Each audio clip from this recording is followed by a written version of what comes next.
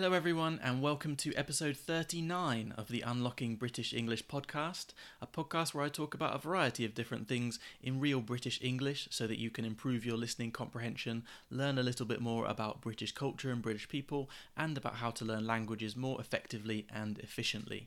My name is Shane, and in today's episode, I'm going to talk about the London Underground, or as we would more commonly call it here in the UK, the Tube.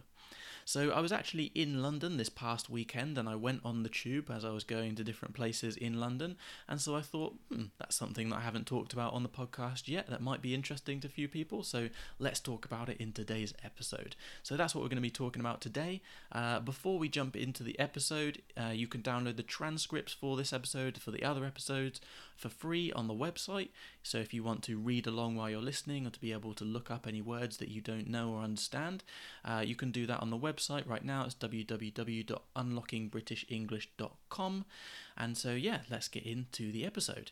So the idea of the underground actually was initially proposed, it was initially talked about in the 1830s, but it wasn't actually granted permission until 1854.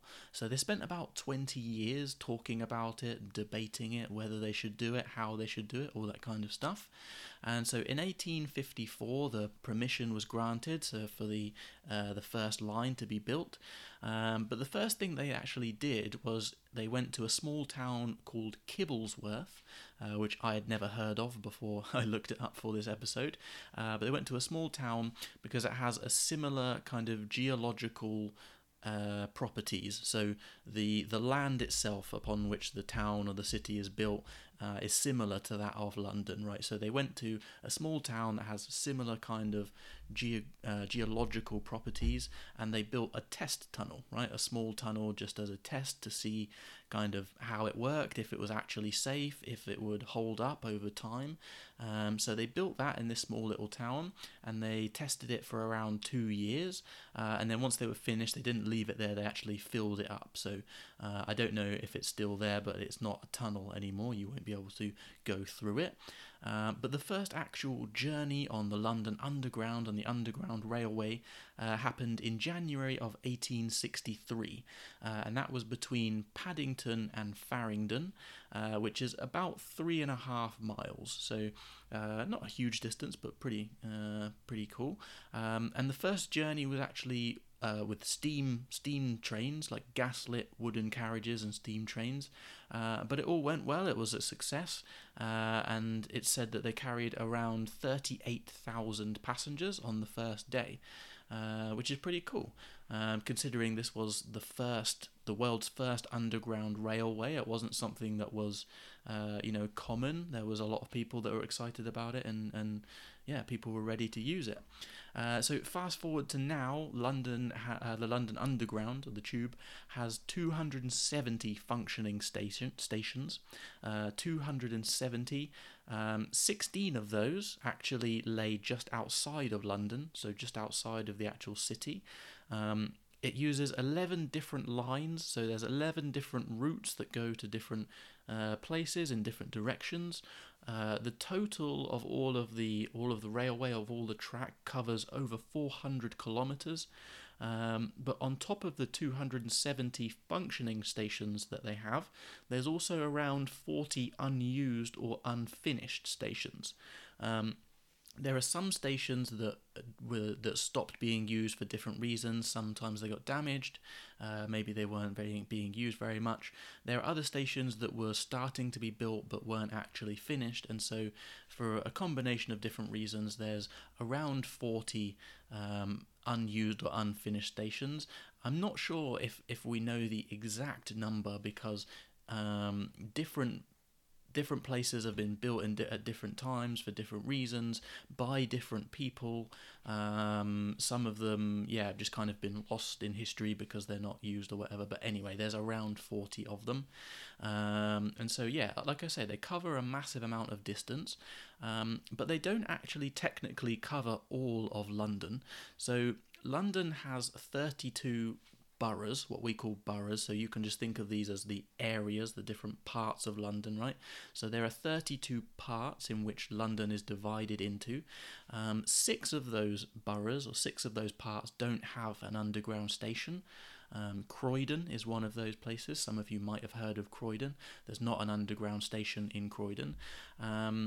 Some of the reason for this, and something that maybe a lot of people don't actually know or don't remember, is that until the 1930s, so during its first 60, 70 years of construction and development, the underground was actually entirely funded by private companies. So it wasn't being funded by the government, by the country, or anything like that. It was being funded by private companies.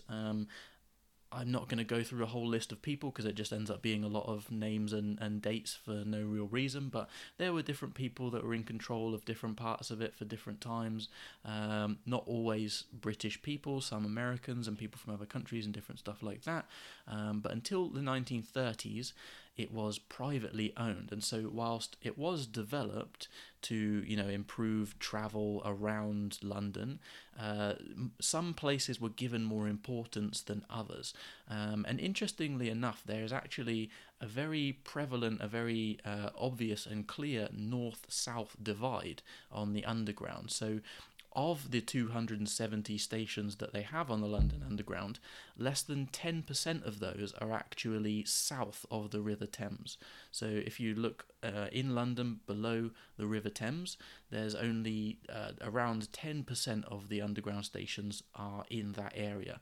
The rest, 90% or above, are north of the River Thames.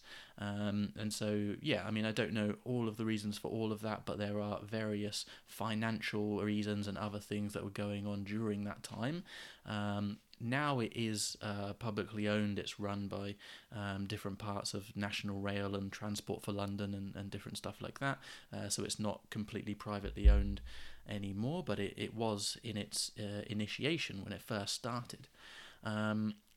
Another interesting thing about the Tube, a lot of people know that during the Second World War, during World War II, a lot of tube stations were used as air raid shelters, right? So when, if people were coming over and bombing London, we would go or not me, I wasn't alive, but people living in London would go into the Tube, into the underground stations, and hide out down there because a lot of them are quite deep, and so obviously they're safe under there.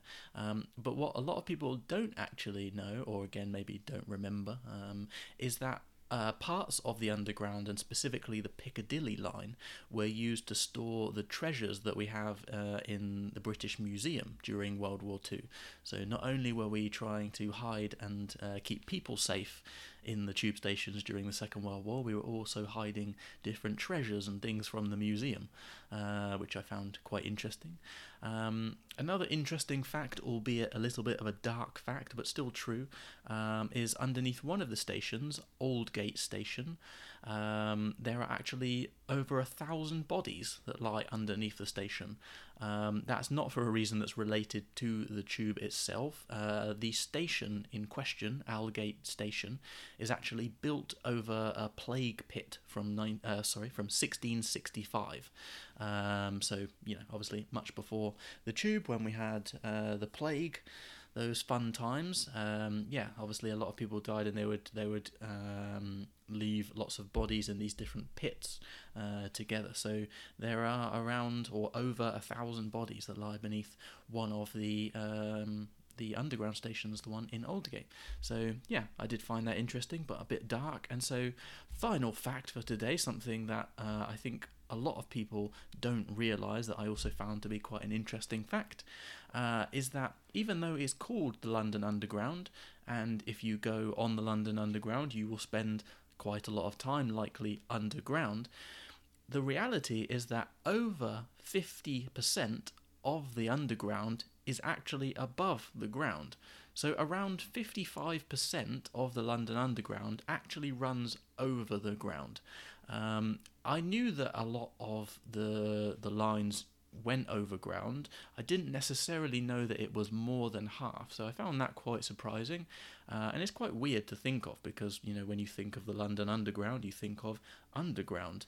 And I think that if you travel to London, especially if you're traveling, in central London, a lot of time you are going to be underground, but there are a lot of lines and a lot of routes that will take you overground, and so statistically speaking, more than half of the lines of the London Underground actually aren't underground at all, they're above the ground. So yeah, a random fun fact for you to finish off today's podcast. I'm not sure what you're going to do with that information, but I've included it anyway. So yeah, the tube, like I say, it's pretty cool. It's pretty useful. You can get around to a lot of places.